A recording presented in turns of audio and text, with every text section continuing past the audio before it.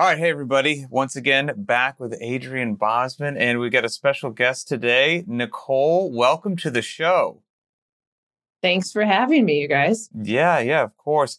You know, when Adrian and I are chatting every now and then about potential people to have on the show, there's always this back and forth banter, and then I actually think it was Adrian's idea. Your name crossed a text message thread, and it's like, that's an easy yes right there. We're gonna get Nicole on. So yeah, Nice of you to say. Yep. Nice of you to say. Of course. So tell everybody a little bit about yourself. You know, you're an affiliate owner, but there's a lot more going on in your life than that.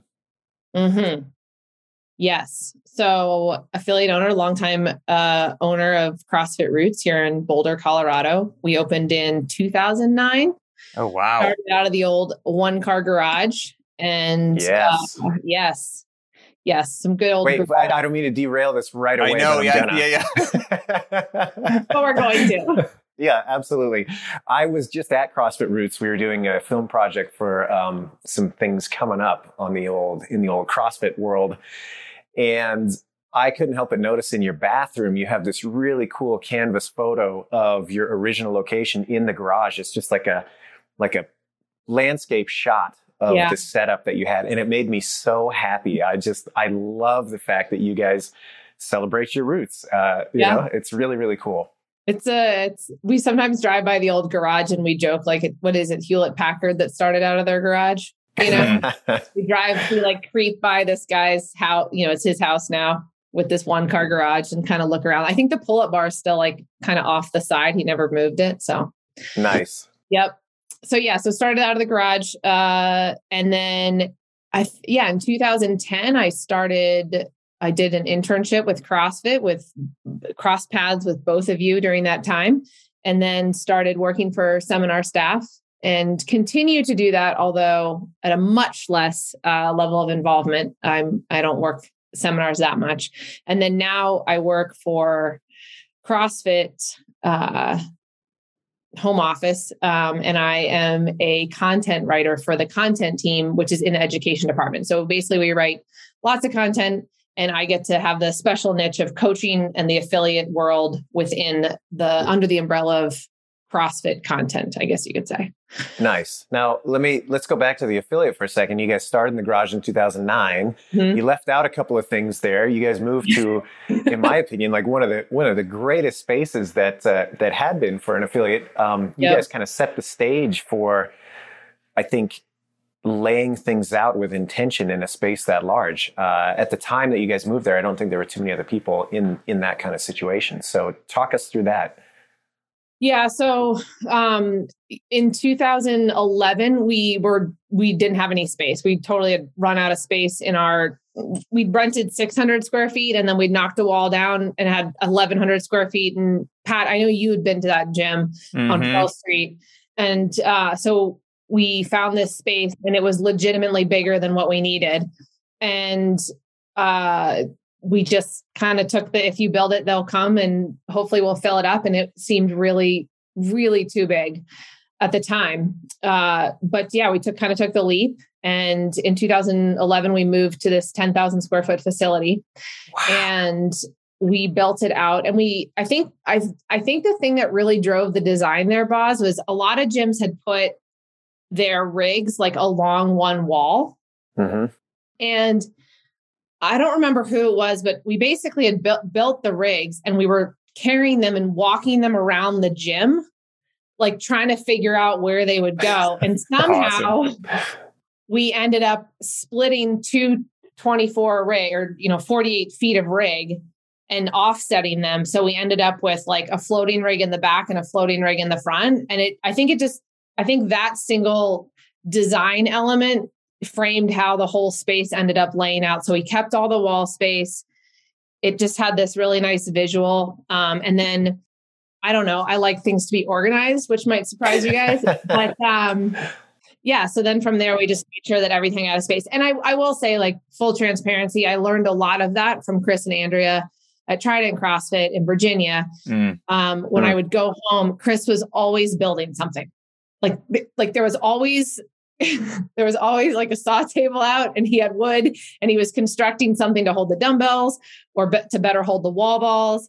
And I remember he had built this pallet. Basically, he didn't get a pallet. He built a pallet, and that's how they would hang their weight vests. And it just looked so nice to me. So yeah, we definitely stole a lot of things along the way. But basically the whole idea was that everything had a place.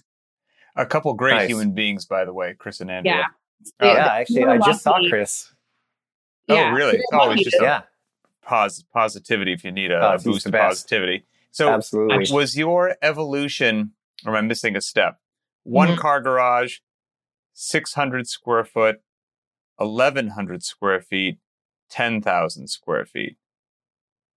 I think we took down another wall. So we were like 1,700 square feet for like 6 months. We basically just kept knocking down walls. But yes, then we jumped from 1,700 square feet to 10,000. And I remember Chris Spieler being on the road with him, and he was like, 10,000. And he drew my name tag for the day for the seminar. And it was like Nicole, 10,000 square feet, Gibson at the time or something. And then I'm sitting there, I'm like, oh my God, we're making a mistake. Like, what are we doing? Did you, what metric did you use for that? Or was it blatantly obvious? Because, Greg used to have something that he would say, I'm probably going to butcher it, but it was something along the lines of, there'll come up, you might be scared to move because you can't afford it, but then there'll be some point in time that you can't afford not to move or something like that. What was your because those are some big leaps. I don't care if it's just 600 square feet to 1,100 square feet. That's nerve wracking, let alone a potential 1,700 to 10,000. So what were the metrics? I mean, were you bursting at the seams, or was it just like, there's a great space available. I feel we should jump on it? No, definitely not. We had, it's actually a funny story because we definitely were pushed to move because we had every foundations was full for like the next 3 cycles of our foundations course. Because at the time we did it in group foundation. So they were all full. We capped the classes at 8 people because we couldn't fit. I mean, it was like we could fit 6 barbells this way. And then there was this weird room off to the side that you could put one person, but if you put people there, then there was a little tiny extra room where you could put 2 barbells. And so you could never see all the people at the same time. Awesome. And so a good coach can see through walls. That's right. Yeah. Around corners. It doesn't matter. That's where that's where my coaching abilities stop. But so it was definitely that we had to move. An interesting story. I mean, you talk about like the mistakes you make.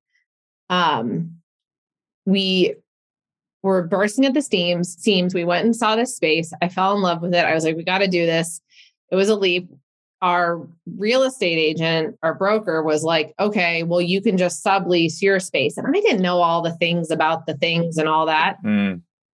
Well, basically, our landlord was very against subleasing, and they had to approve whoever we subleased to, and they didn't like any of the deals we were bringing to them. So we ended up paying double rent for 10 months. Oh, wow. Well, luckily, Boulder's a very low rent, easy to live kind of area. Super cheap. And it was, fine. Pat, I don't know if you remember this, but that was during the time that we actually sold our car, so that we had some more money. And so we had one car, and you lent us your Jeep so that we could just not drive in the snow. Wow. Oh, I do remember that. I had totally forgotten about that. I was living in Colorado at the time, and I had another vehicle. So I totally forgot about that. That was clutch. That was a huge help because I was biking.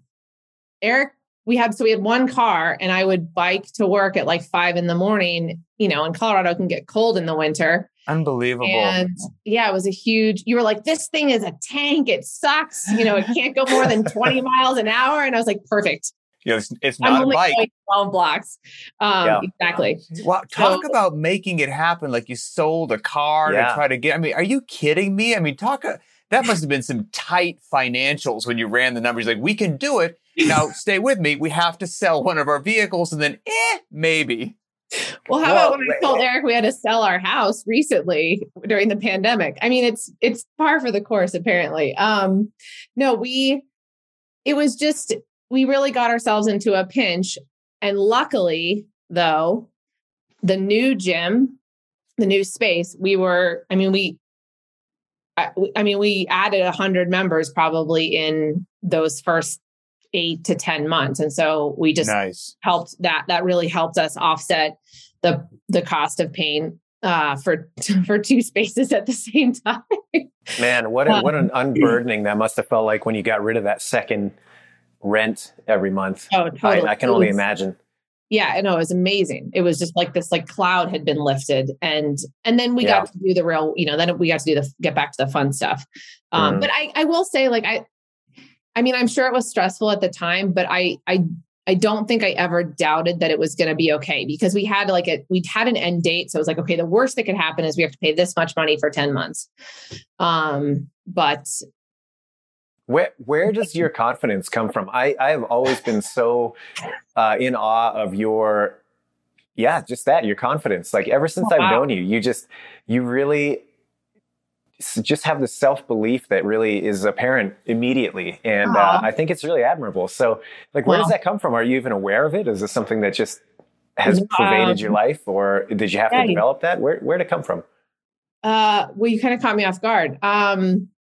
Well, I don't know, probably my parents. But I will be honest. I mean, I didn't have a successful sleepover till I was 12. So what does that mean? I don't get it. I was the kid that was worried about everything all the time. I was the kid that was nervous and, not confident. And yeah, my parents somehow, I guess, put up with it. And it was just sort of well, we're still going to do all the things. And, I don't know. I don't know if I feel like a super confident person, but I believe in things. And so I guess maybe that's part of it. Carries me through on that. This is one of my observations now, be it right or wrong, but, correct me if I'm wrong, but I believe, one of your nicknames we used to give you, lovingly, was basically systems, because you're very organized and you didn't like leaving things to chance. And you would figure out a way to do things. And so that it was, again, measurable, observable, repeatable, replicable, if you would. And you had a system for things, and you're organized and detailed. That seems, from an outsider's perspective, in stark contrast to the, sell the car, hope this happens, jump into the space. So I guess was that, with that systems nickname and detail oriented and having a plan, following the plan, was that part of who you were then, or has that developed through your evolution as a business owner, your evolution as a coach of going from space to space and getting the lessons learned? Yeah, it's funny. I don't remember who did the systems nickname, but I remember at the time being I think it was Spieler. Yeah, I think it was Spiel. I remember also at my mom's memorial, I remember my brother and I spoke, and one of the things we talked about with my mom is that her thing with one of her things was find a way. And so I think that kind of always maybe was rooted in it, is that just finding a way to do things. Okay, you got to pay double rent. There's a way to figure this out. Okay, there's a pandemic and the gym's going to be shut down for 6 months. There's a way to do it. And it doesn't mean that the way is always glamorous, but then there's some level of organization to help you trust the process along the way, because you can be yes, we're all in. We're going to pay double rent for 10 months and it's going to be great. But it's really nice to go back and look at the spreadsheet that kind of proves that your numbers are going to work out. So you're not just there in the middle of the night being what did I do? So I think it goes hand in hand that the system stuff gives me a little bit of comfort to do some of the crazier, or I don't know, maybe crazy. I don't know what you would call it. Bold. There we go. Bold. Great word. Thank you, Boz. Thank you. Yeah. And, Boz had some great questions and topics for us to dive into, and there's so many are related. I want to make sure I stay somewhat on track here, but we wanted to have you on because not only all the various duties that you have, but you run a tremendous affiliate. I mean, just hands down. If somebody goes, first of all, if you go to Boulder, you need to go to CrossFit Roots. Period. End of story. You go there, you're going to have a great experience. And what I think is phenomenal about your facility is, I would say, while each coach might have a different flavor, a different style, right? They're their own unique person. You're going to get a excellent experience that to some degree is the same, meaning you're going to get coached. There's going to be a good warm up. Like the things that should happen are going to happen no matter which class and which trainer you pop into. And again, getting back to those systems or processes that have developed, that's the kind of stuff that I think affiliate owners, new and old, would benefit from hearing about. And I know there's a lot of folks out there, because we got an email from somebody who is interested in starting a CrossFit gym, but they're just scared. There's a lot to do. Don't know if they can make it financially. So this might be a really big kind of a question, but I would love to hear of, your advice, so to speak, let's say for somebody looking to get into the business where it seems overwhelming of all the things that they need to do, advice to the new affiliate owner now, since you've been doing it since 2009. Oh man. I know this might sound like a broken record, and it does go back to all the stuff that Greg wrote about, but if you build good coaches and you help make an environment to have great coaches, everything else falls in place. And I think, we get to do really freaking fun stuff every day. I'm so amped up, just to go into the gym and to coach and to hang out and to talk shop and all that stuff. And I think that if I had to give one piece of advice to affiliate owners, it's if you continue to look through the lens of a world-class coach and what we talk about within CrossFit and what those things are and how you realize them, then you stay the course and you can make this great affiliate.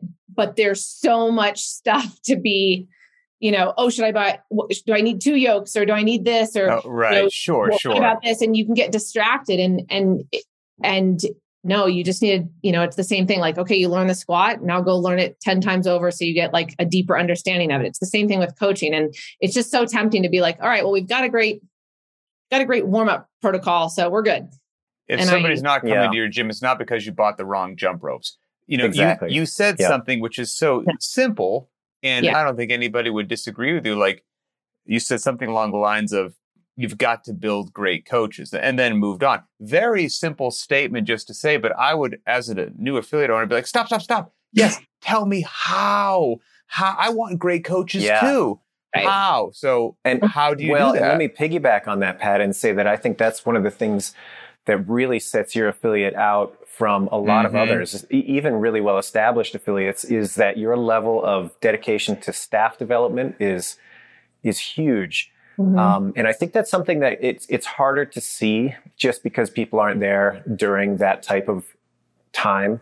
They can't be, the from the client side or the athlete side, they're not going to be involved in that. So can you talk a little bit about that? What is your approach to staff development and why?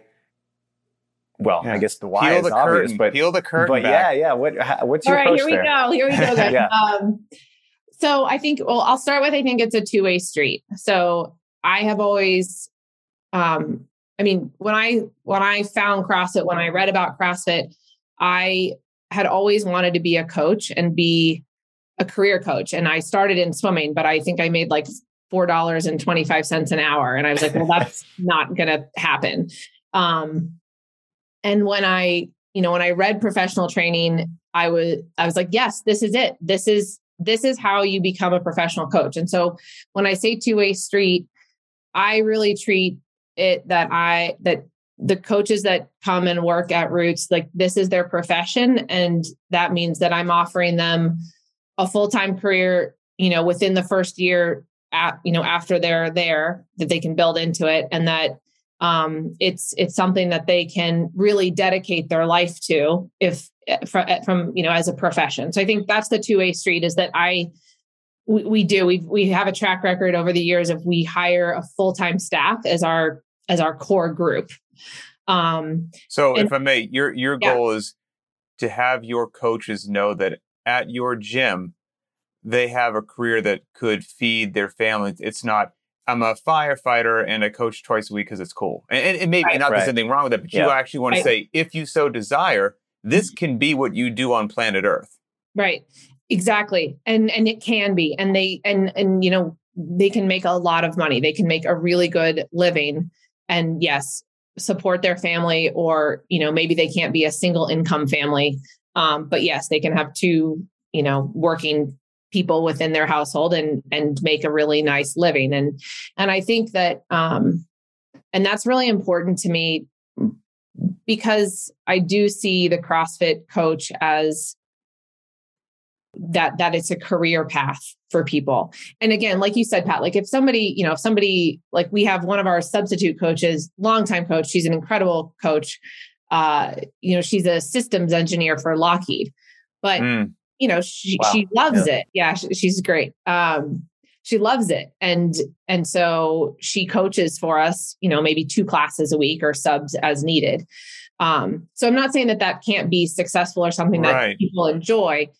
Just how we wanted our affiliate to work and what I wanted to offer the people that we're working with was a full-time opportunity should they want it. And I've got to, I'm not looking to have you, break out your checkbook and give me your financials and air all your that stuff. But again, I would think that somebody listening to this would be like, that sounds amazing. Yes.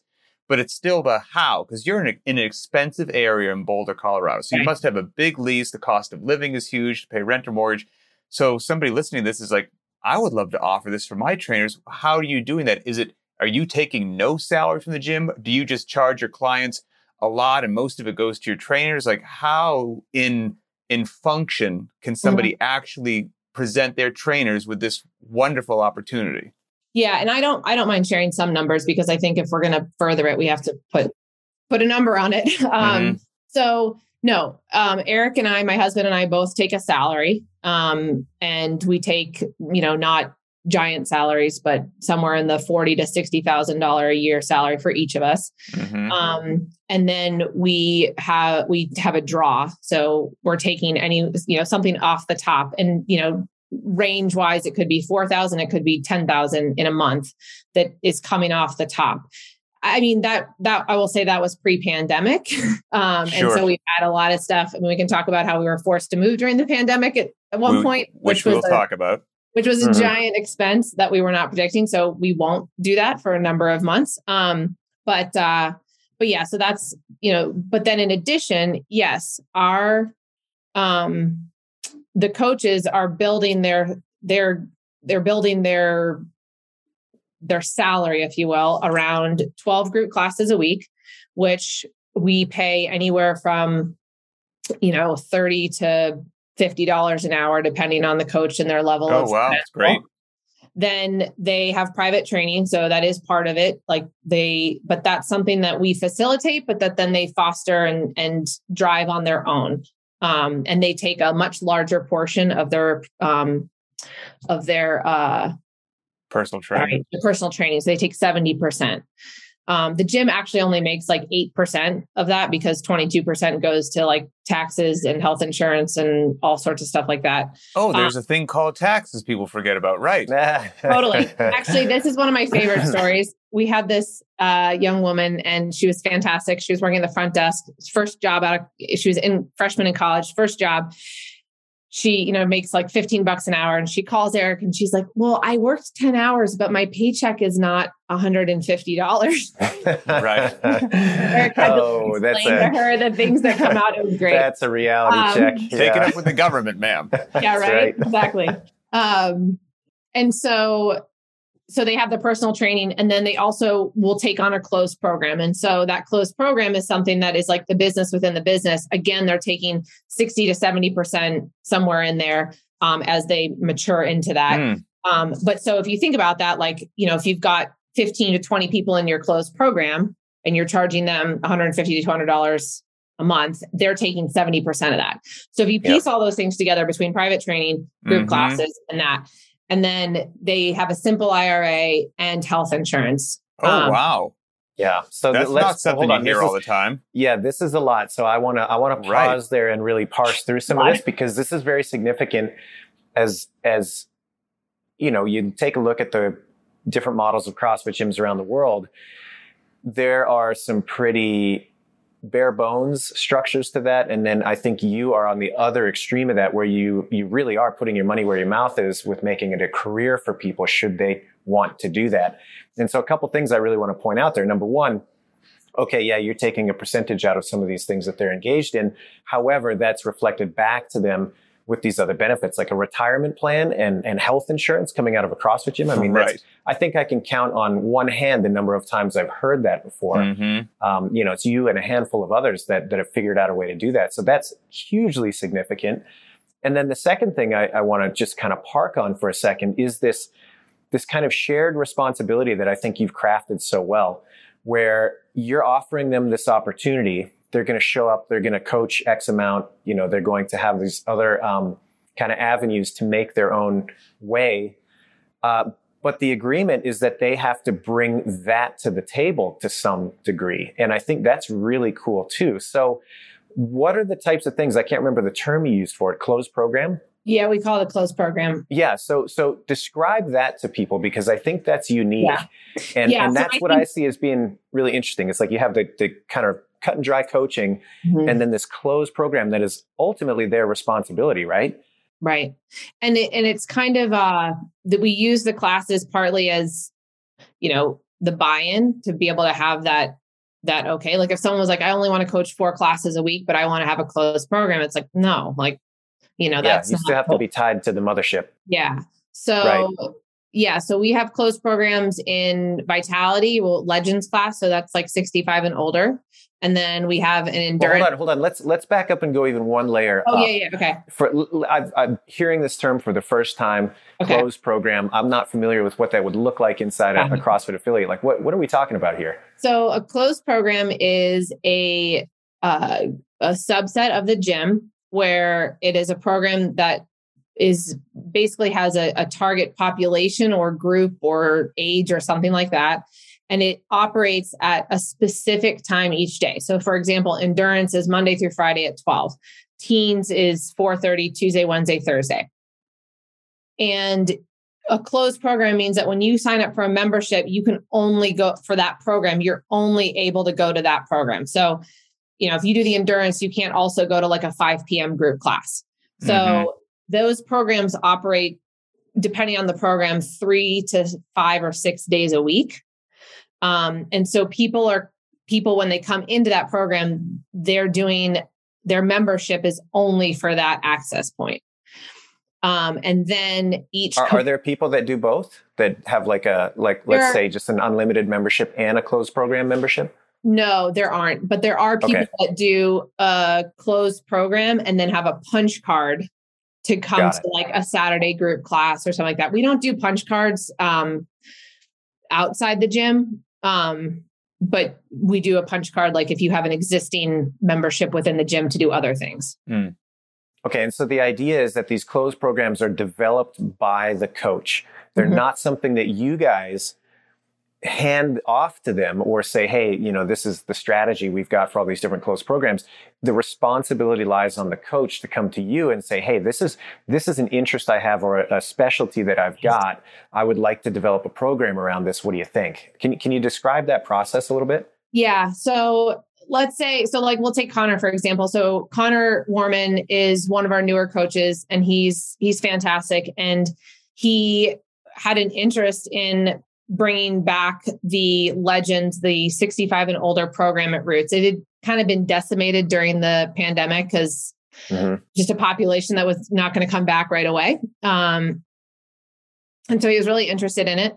He did the research. He thought about what would that program look like for 65 and older. Shocking, it's still CrossFit.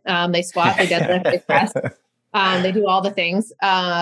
And so he designs that program. And then from there, and this is important, I think, Boz, is that while yes, the responsibility is on him to drive it, he's also 4 or 5. So he doesn't have a ton of experience with it. So our general manager and me, we will sit down and we give him the lay of the land. Like, okay, this is how you can promote it. These are different ways you can promote it. If you bring us an Instagram post, we will post it. He actually got my dad included, who's 79. He got all the Vitality or the Legends folks to sign up for the Open. So we're going to do it. Awesome. That's cool. But so it's a learning process too. Like he's not, he's motivated, but he doesn't know really where to focus his efforts and things like that. And then we have a spreadsheet. Surprise. Yeah. There we go. Now we're getting there. Sorry, Actually, I think this is really important. And I'll share this with you guys afterward. So for all my coaches, when they come on and they think about being full-time, I have a spreadsheet that I made that shows all of the different things they can do at the gym to make money. And it filters all the way down of what that would be as a take home at the end of the month after taxes and everything's taken out. And then they multiply that by 12 and they can see what they could make.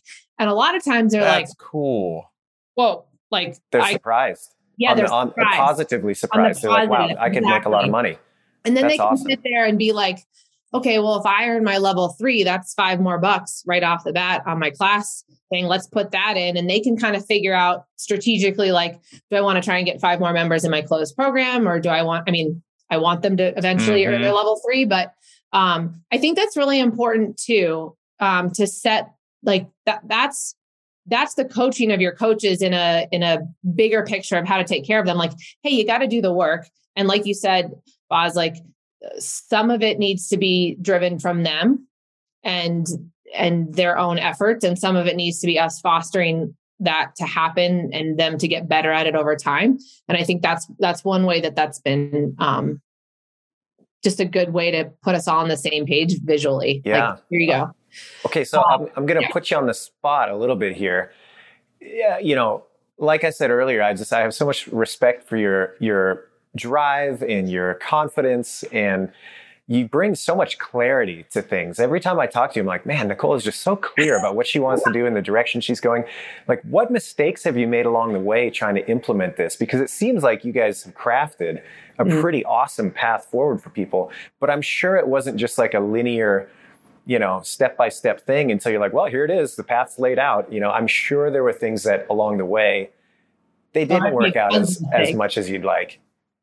Yeah. I would say, that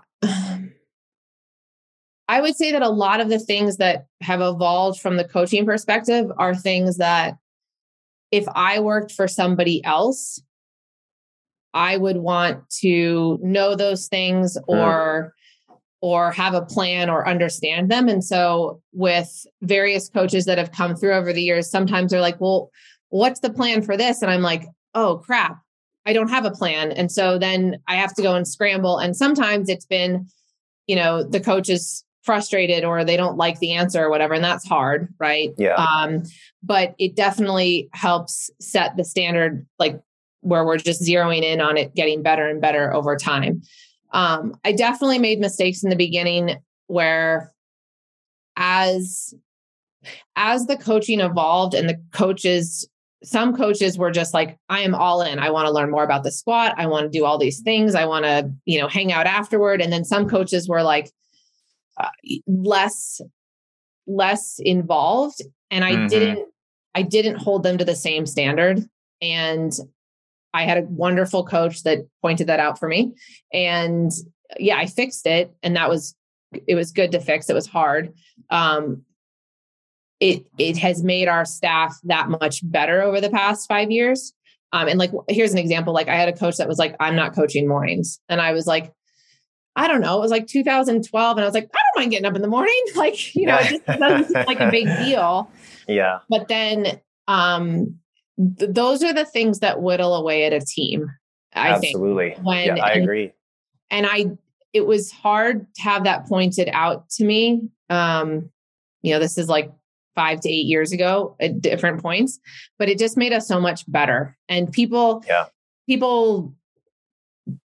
have so much more clarity when it's laid out and it's consistent for everybody. So I definitely made that mistake. I've definitely, I've made the mistake of, how do I want to say it? Like, it's hard to find where I wanted to be involved and where I thought my best use of my time was. Yep. With seminars over the years, when I would be gone like 3 weekends in a row, I'd come home and I would just feel like really disconnected from the gym. And so Eric, my husband, was really good about like, well, what are the things that make you feel most connected? And shocking, it's coaching. Like it's not writing the blog post or redoing the retail or like any of these things. And so that's been something that's been very guiding over the past 3 years with, before the pandemic, during the pandemic, and then now with my role with CrossFit, I'm still very involved with the gym, but it's mostly all through coaching or coach development. Nice. And so I think that's a really important thing too. And again, it comes back to coaching. Like you got to build I know we say build these businesses, but at the end of the day, it's building coaches that then facilitate the doors being open in a way. Yeah, that's the thing, right? If you want to look at it as far as what is the product, it's like, well, that's it. Coaching is the product. Yeah. And if that's shaky, then it follows that everything else is going to be on a pretty weird foundation. So that makes a lot of sense to me. And you have so many gems that you're throwing out there. One, I just want to pull back to the front of the mind is this idea, Greg used to talk about this a lot when you're thinking about your facility. It's basically build the gym that you want to be a member of.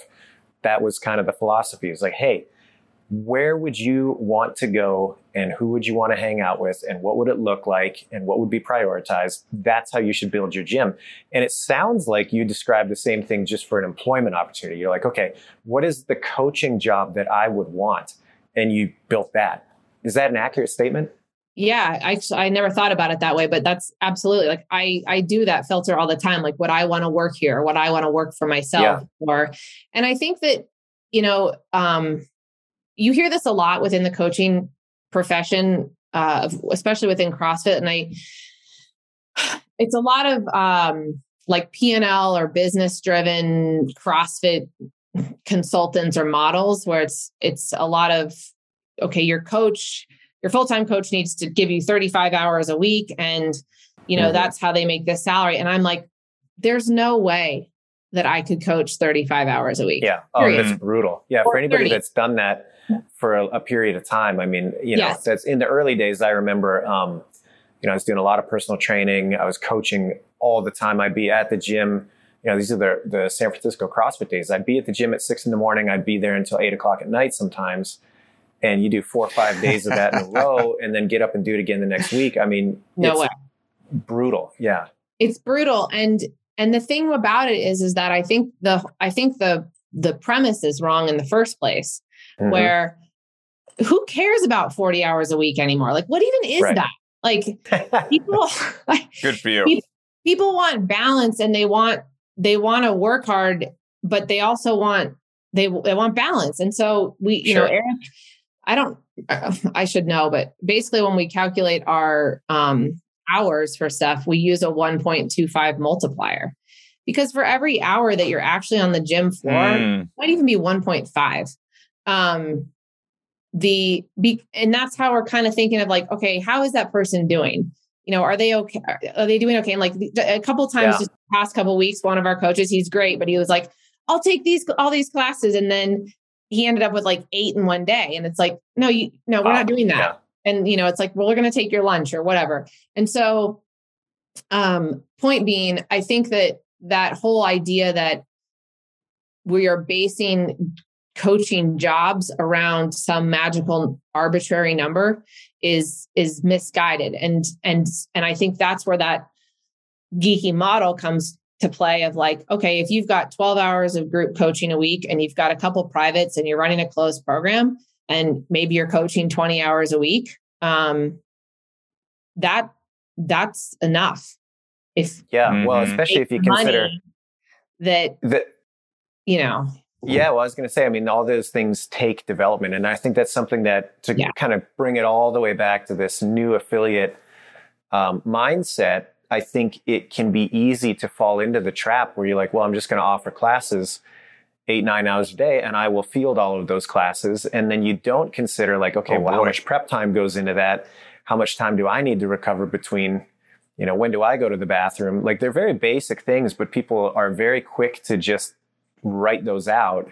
And before you know it, you have a schedule that is just really rugged, certainly not sustainable. And it doesn't lend itself to get better. You end up just trying to chase your tail doing the thing that you've put out that is arbitrary, like to your point, nobody else is forcing you to it. You have forced yourself to it.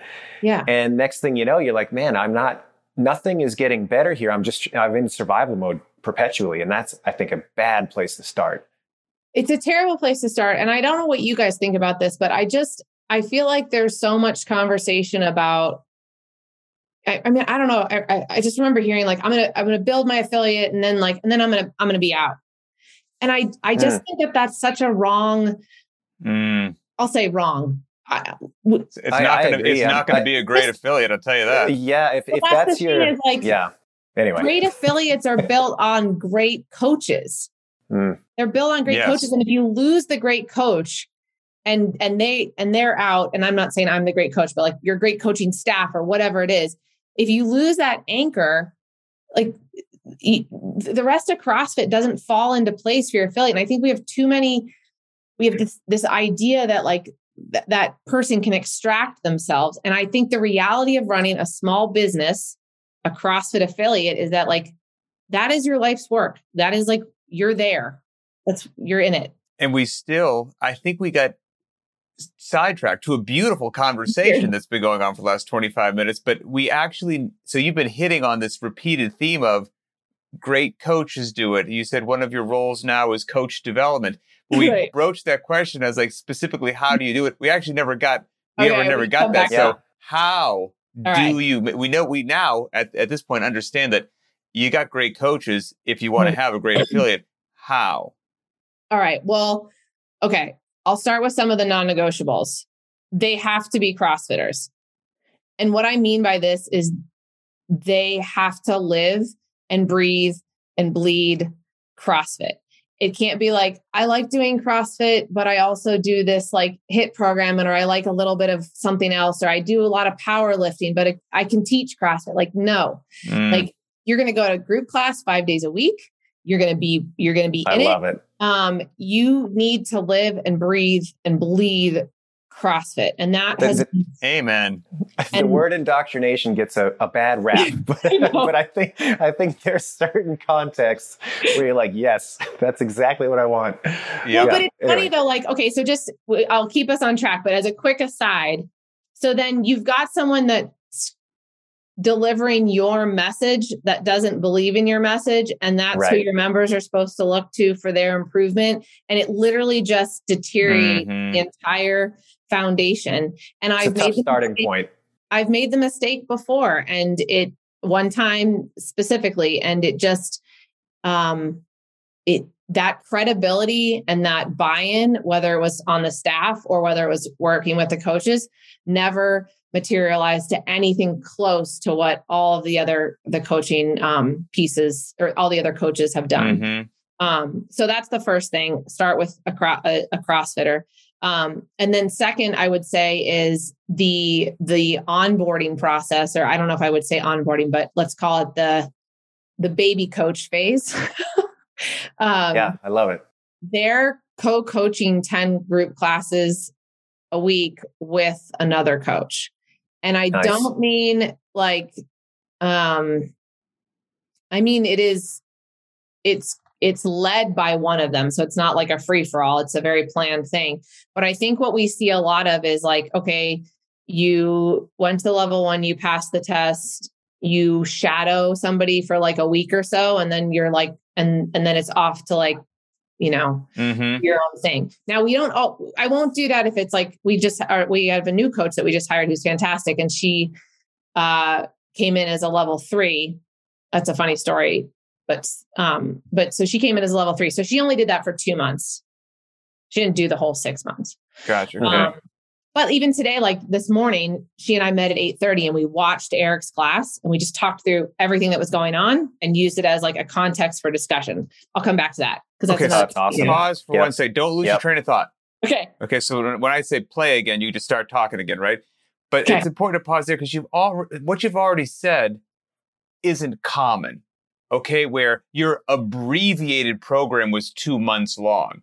Okay. That's many people's full program, let alone you said the other coaching was if they have one at all. If they have one at all, is 6 months long, like half a year, which you just kind of glazed over. Like, so it's just not shocking that if you go to CrossFit Roots, you're having a wonderful experience. My level of shock is very low about that. And I think it breeds the idea that, you're going to watch each other's classes and not in like a critical way, but you get really comfortable with the sharing of ideas and, hey, what did you think? Accepting feedback, giving feedback. I mean, all of that is just baked into the culture immediately, which I think is very healthy. It's very healthy, but it also takes a lot of don't lose your train of thought. Continuing it and fostering it, making it like new people that come on, they get like brought into that. We can talk about that a little bit with staff meetings. Okay, I didn't lose my train of thought. Yep. Go ahead. So they do that 6-month process, and they're with us. They're tagged to a different coach, and they won't do it only with me. So they might be with like Eric for 2 classes and Dave for 2 classes and me for 3 classes. I want them to be with different coaches. Now with the coaches that they're paired with, I am like, you hold the damn line. Like and there's none of this, like, we're going to sit down after the class and talk about feedback. No, it is like on the moment. Don't do that. Go do that. Fix that. Like, it is in the moment, because that's awesome. I always use like the example of real time. None of that. There's too much feedback in the world. Oh, I totally agree. Sit down and do feedback. How about I don't do that with my kids. It's not like we sit down at the end of the day and be like, all right, so let's talk about how today went. Harriet, I really like that you did this, but I don't like that you did this. Yeah. No. And if you examine the way people learn, and I'm certainly no expert in this, but people talk a good game about different learning styles and blah, blah, blah. And certainly I'm sure there are variations in the way people absorb information and retain it and all that, of course. But one of the biggest common denominators is time between correction of task when you're learning something. And so, for example, learning to drive a car is a very easy kind of thought experiment. If you don't correct quickly, like maybe you overturned or underturned, or you hit the accelerator too hard or not, like that process of feedback is immediate. It's not, okay, we drove around the block and then we sit down and talk about it. No, it's, you have to make the corrections in the moment. And that's why you can pick up the skill relatively quickly to a relatively high level of proficiency. I mean, you're not going to be an F1 driver, but you'll get to the store and back after a couple of weeks of practice. It's not a big deal. And I think that's where the breakdown happens with a lot of these things that are seen to be more complex, is just what you said. You can't escape the moment. And the further you get away from that moment where something different needed to happen, the less likelihood that something is going to change in the future. So that's cool. So I never thought about it that way, but I like that. That actually gives me more motivation to keep that. That's interesting. Yeah. Think about learning to snatch. I used to use this analogy all the time. Let's say you go to Mike Bergener's garage. Shout out Coach Bergener. I mean, the man, right? So you're there. You're in this like lifting mecca. And you lift for 90 minutes and he doesn't say a word to you. And then at the end of the session, you're like, well, what's the deal, coach? How did I do? And he's like, well, let's go to lunch. And you go to lunch and he gives you this total download. You're like, well, that's cool. And thanks for the time. I'm sure it would still be valuable. But how much more valuable would it have been if after that failed rep, he's like, hey, change your stance, or hey, your timing's off, or whatever. That kind of practice is going to be way more useful. So anyway. That's so true. I mean, and now that it's so much more real to do it that way. So we do it in real time. And then after that, they start taking on their own classes, but I keep them paired with me for one ongoing class, or I schedule a time that I'm going to go watch their class. So for example, like with Lindsay right now, I'm just watching her class one day a week. But like I couldn't go this coming Friday. So today we actually went and watched Eric's class together. Nice. And I think that's a really valuable thing. So basically after those 6 months, they keep doing that for anywhere from like 3 months to, around 3 months. But then from there, we do something that we just implemented formally for a couple of different reasons. Well, so one is I still go to class. So I make my group schedule to make sure that I'm checking in on each of them. And so there's constantly that. But what we did recently was I felt like there was sort of, I'll be honest, there was a little bit of a pandemic slump or Sure. what's it called? Like the aftermath. It was the fallout. Yeah. It was like we did fine during the pandemic and we held like a hard line and like everyone was motivated. And I think we just kind of had this like, oh man, now we're like taking a breath from it. It's probably exhausting. It was, it wasn't the best time. It was great. Well, hold on. One more thing. I can't stop but just like interject because there's so many nuggets that you're throwing out here. Here's another one that I feel so strongly about. And I don't even have it on the front of my mind until you say it, but coaches taking their own classes or coaches taking the classes of others at the gym. Yes. Yeah. I mean, if it's good enough for the gander, it's got to be good enough for the goose. Right. And I'm always shocked at how many, longtime affiliate owners and coaches don't engage with their other coaches' program. It's a real shame in my opinion.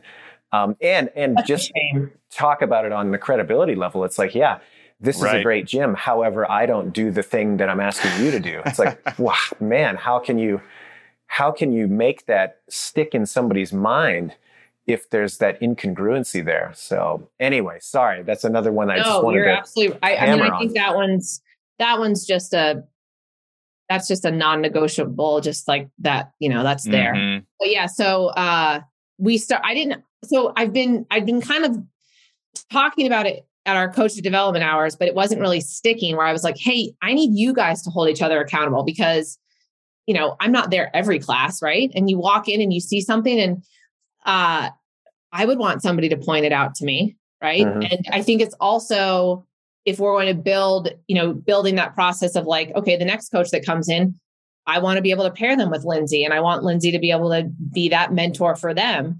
And so we did this thing where doesn't matter any group class you take now, you have to give at the end, you can write on a sticky note or you can say it to them.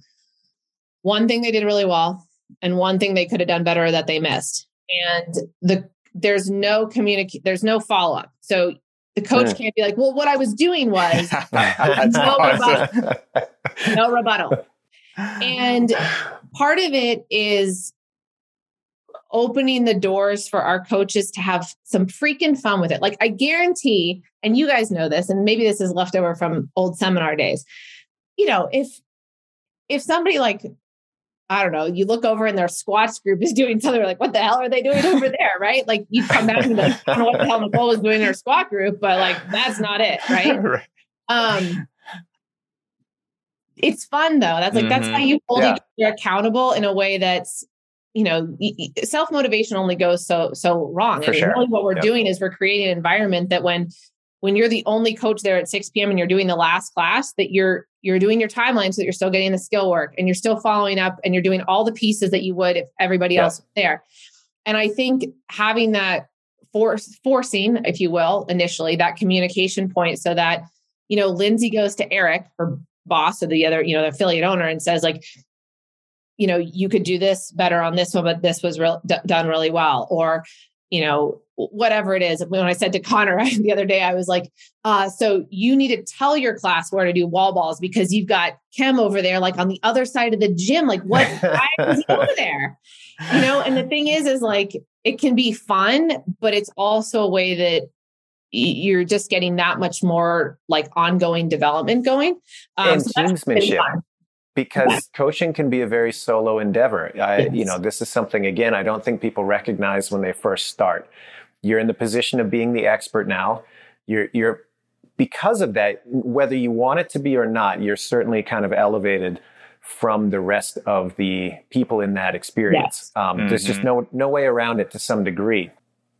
But if you play that forward too much and you start to really believe that you're on that island and you don't interact with the other people around you that are in that same kind of boat, I think it's a one-way street to either just not catching the things that could be better easily, or starting to just drift further and further away from the rest of the team's vision and, the unifying thing that brought you all to the table in the first place. So, it's such a simple thing and it it might seem like it's not that significant, but yeah, just that interplay of other coaches with each other regularly is such a big deal. Yeah, it's another way for the team to come together and be comfortable, like telling it how it is and what they see. Yeah. And so that's been really fun. So that's another way. And then I guess the two other things when we talk about coach development and, how that all happens is we do write our own lesson plans every day. So one coach, the 5:30 a.m. coach, whoever it is, we have two sometimes, but one of them is responsible. So like Lindsay writes it on Monday, Jenny writes it on Tuesday, Eric writes it Wednesday, Connor writes it Thursday, and Dave writes it Friday. So they all have their own day to shine. Oh, cool. And that's good because it helps us. We all have our own little nuances and interests and like, oh, we're going to try this warm up thing. So but it's not always the same. It also holds you accountable because you're writing, it's like your work for the week. And if your plan sucks, it's embarrassing. Well, yeah, everybody else has to stagger through it, right? Yeah, well, nobody wants that. You get a little bit of, what the hell was going on there, stuff like that. And I'm a big... Well, and coming back to this idea of ownership, nobody feels like the process is entirely dictated to them. There's like, I have a stake in this. They're like, I legitimately... Right. What I'm doing matters. Yes. And going back to Two-Way Street, we pay them to write their lesson plans each month. So it's not just like, oh, that's part of your hour of coaching. Like that's an add-on. They get paid for writing 4 plans a month. And I think that there's a huge development thing in there. Like, when Connor writes their first lesson plan, they're like, oh my God, like I might mess it up, and so they'll send it to me on the weekend and we'll go through it. And sometimes I'm just like, see what happens. And they're like, what's the answer? And I'm like, I don't know, go figure it out. Go to the gym and do that warm up 3 times and you tell me. It's not to give you the answer. It's just kind of to be like the backbone, I guess. And I think that's really important for coach development is if you can write your own plan and know how it's going to play out, then your brain is free to start thinking about how should these people be scaled? Who's in my class? What could I do to be more efficient here? But if those nuts and bolts aren't built in, it's hard to have the confidence to do those things, I think. Yeah. You got to provide enough of a container so that within that you can explore whatever needs to happen. Exactly. Yeah. But and so I think free for all. Yeah. Bad things happen. And there's something to be said about like, yes, you need to learn how to follow other people's plan. And that's a skill in itself. But while it's definitely a bigger initial hurdle, learning to write your own plan is, I think, just such a confidence boost to the coach. And it's fun to see. It's neat. Like, they make this shift where they're starting to input like, well, no, I'm not going to do that because of this, or they won't be asking me a question. They'll be like, I saw tomorrow's workout and I think we should take the back squats from the rack and not from the floor because this, and it's like a calculated thought, like what we did the last time. And maybe people could go a little heavier if it was from the rack this time. And that was, and you're like, okay, we're moving in the right direction. Oh, that's cool. Like you said, Boz, they're taking ownership. I love it. And then we do coaches development hour, which is, every 2 weeks we have a staff meeting and we do definite coaches development hour every other one, but we always end up touching on stuff on the one that's supposed to be like more staff logistics and stuff like that. And that one's kind of in the same vein, I guess, as almost like the professional coach, where not everything we cover is going to be, it's not like, okay, here's the problem, let's fix it. A lot of times it's just like, I think we should touch on this. I think we should look at this. And you don't know when it's going to be helpful or relevant, but damn it, if you do 26 hours in a year of specifically working on your coaching, you don't know when that you're going to pull out that piece of information. So like this past week, we did one that was fun where, it was basically like, how do I handle it when? And we just kind of had all these different scenarios that have come up for them in the past month. And I think honestly, the value is more getting everybody on the same page of how we as a team are going to handle that so that the athlete has a consistent experience and a consistent challenge, if you will. So like one that came up was like squatting below parallel. One of our coaches was like, okay, but like, if they're not squatting below parallel, and I've told them a couple times and they can do it, but then I turn around and they're not doing it again. And we basically came up with this idea of like, you figure out how you can control the environment for them so that they're successful. And so, obviously it could be, maybe they just need to have lighter load, right? Like there's a potential there. Mm-hmm. Maybe it's that they need a target, and that's how you're going to make sure that like they're doing that. But giving them, having the resource or the ideas and the concepts all be talked about together, I think makes it that then when they go out on the gym floor and someone is, like totally just butchering their wall ball depth and they're completely capable of doing that, it gives the coach a lot more confidence to go and have that conversation and work on the solution if they know that the coach in the next class and the class before them is also going to do that. Mm-hmm. So you guys at Roots are of the mindset that in that wall ball situation, for example, if the athlete has the capacity to do it, that the coach just shouldn't walk by drinking a Starbucks? That's actually one of my favorite stories. We had this coach and he's young and he's one of my favorite people. He started coaching when he was very young. Now he's off. He's does his own video production. He's awesome. But he came in on his internship and he had a Starbucks in his hand. I was like, you got to coach for like 8 more years till you can do the whiteboard with a Starbucks in your hands. You got to earn that one, buddy. That's good. Awesome. Well, one of the things you mentioned, which might be a good way to, close it out a little bit, was you mentioned the professional coach. And that was one of the things that we highlighted at the beginning that we would like to give you an opportunity to chat about, because it is a good resource. And obviously it's tied into making coaches better. So tell us a little bit about what that is, your involvement in it, and how it could actually benefit the affiliate owner and their staff. Yeah. So the professional coach was born out of this realization that we had different subsets within the community that we were speaking to. But we weren't doing that for coaches. So for example, like there's a weekly affiliate email that all the affiliate owners get, and you can get the email of the day that's specific to CrossFitters, anybody that labels themselves as a CrossFitter. But we weren't really speaking directly to our coaches on a consistent basis. And so the idea behind the professional coach was let's speak to this population. And I think in a lot of ways, because, if they really are the centerpiece for how so many people begin to fall in love with CrossFit or the methodology, they're the gateway in so many ways. It's like the affiliate is like, the foundation, but the coach is really an integral part of that. And so the professional coach was saying like, well, let's speak directly to this group. And a little bit too, after the level 1 or level 2, we hadn't done a lot of like ongoing communication. And so it was like, well, let's reestablish that. So yeah, I don't know why I was chosen.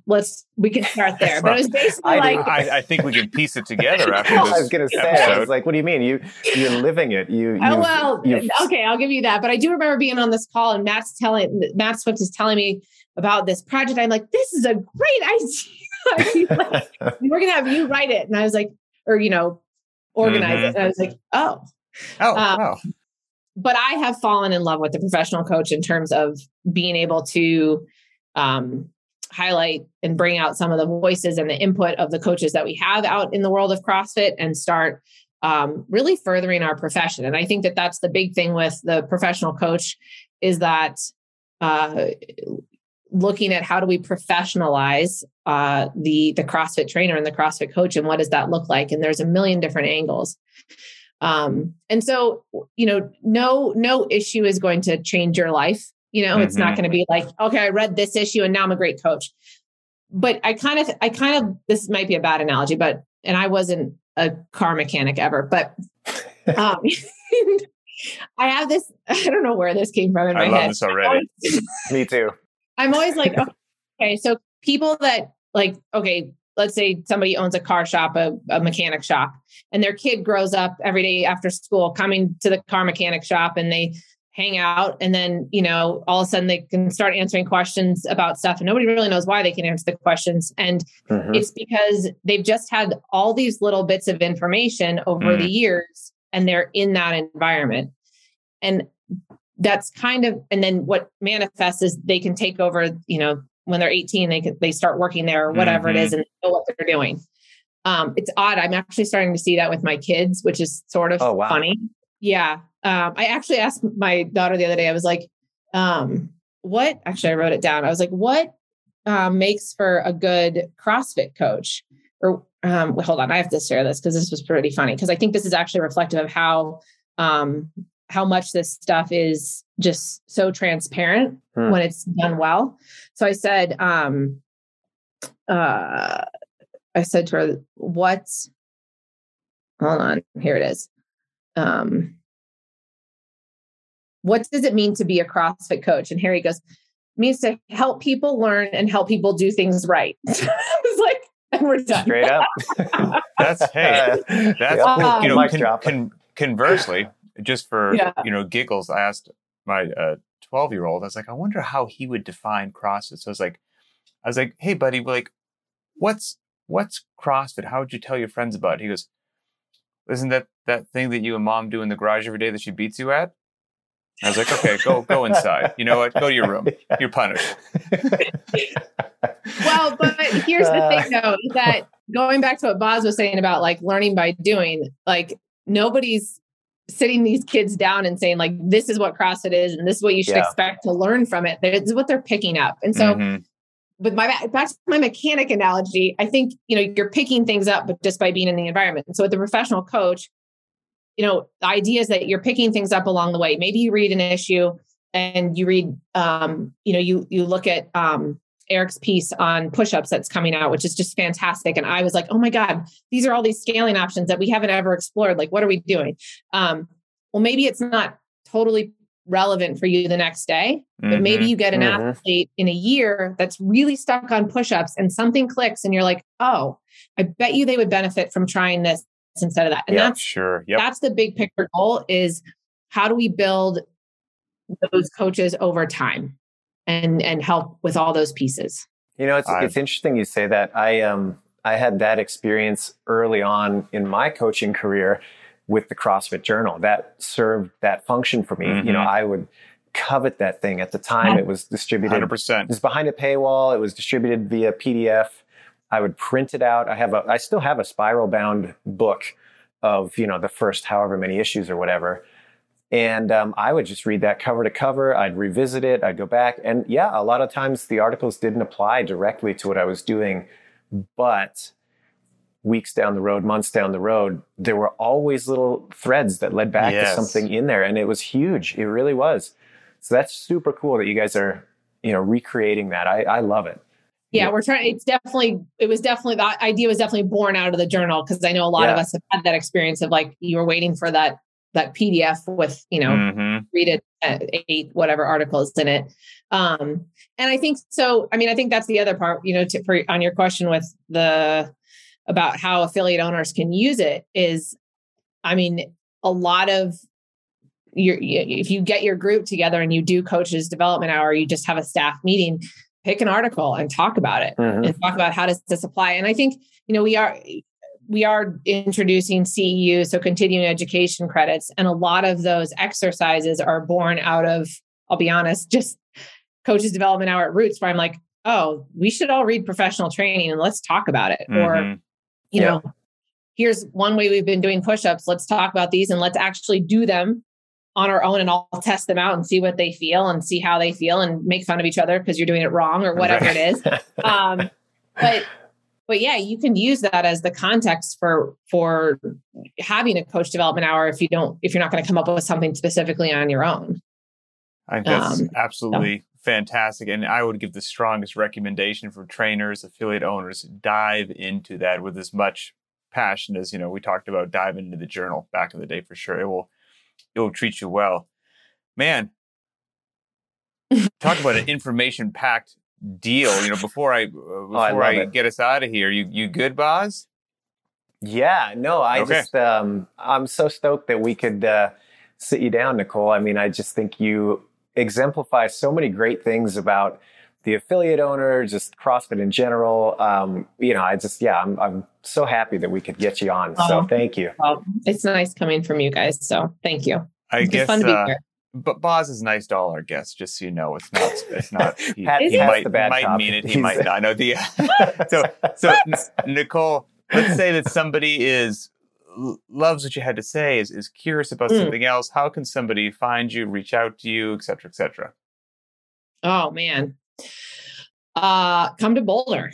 There you Hang out. Do the old bring us a case of beer and come learn on the fly. Nicole at CrossFitRoots.com is always a good one. If it's about the professional coach, Nicole.Christensen at CrossFit.com is good for anything with the professional coach. But yeah. Perfect. Well, again, thank you from the bottom of my heart. We may have to check back in because there's actually a bunch of stuff on my to-do list that we didn't get to. We could have gone another hour. But we'll keep this to a manageable, bore anybody, though. A manageable size for, let's say, part 1. And we'll just leave that tail dragging off there. And as we say at the end of all of this, you've heard what I think, what Adrian thinks, of course, what Nicole thinks, but we're very interested to everyone out there listening or watching. What do you think? We want to hear what worked at your gym or affiliate. How do you onboard staff, new clients, continuing education for your coaches? How have you incentivized coaches to feel really part of the team and potentially make it a career? Leave that in the comments so that we can all learn from that. If there's something Adrian and I forgot, and if we have Nicole on again, we should ask her, post that in the comments as well. We'd love to read it. And again, if you're listening via audio format, thank you, but go over to the BTWB YouTube channel and post those comments under this episode because Boz and I read them for sure. So for Nicole Christensen and Adrian Bozin, I'm Pat Sherwood. Thanks for listening, and we will see you next time.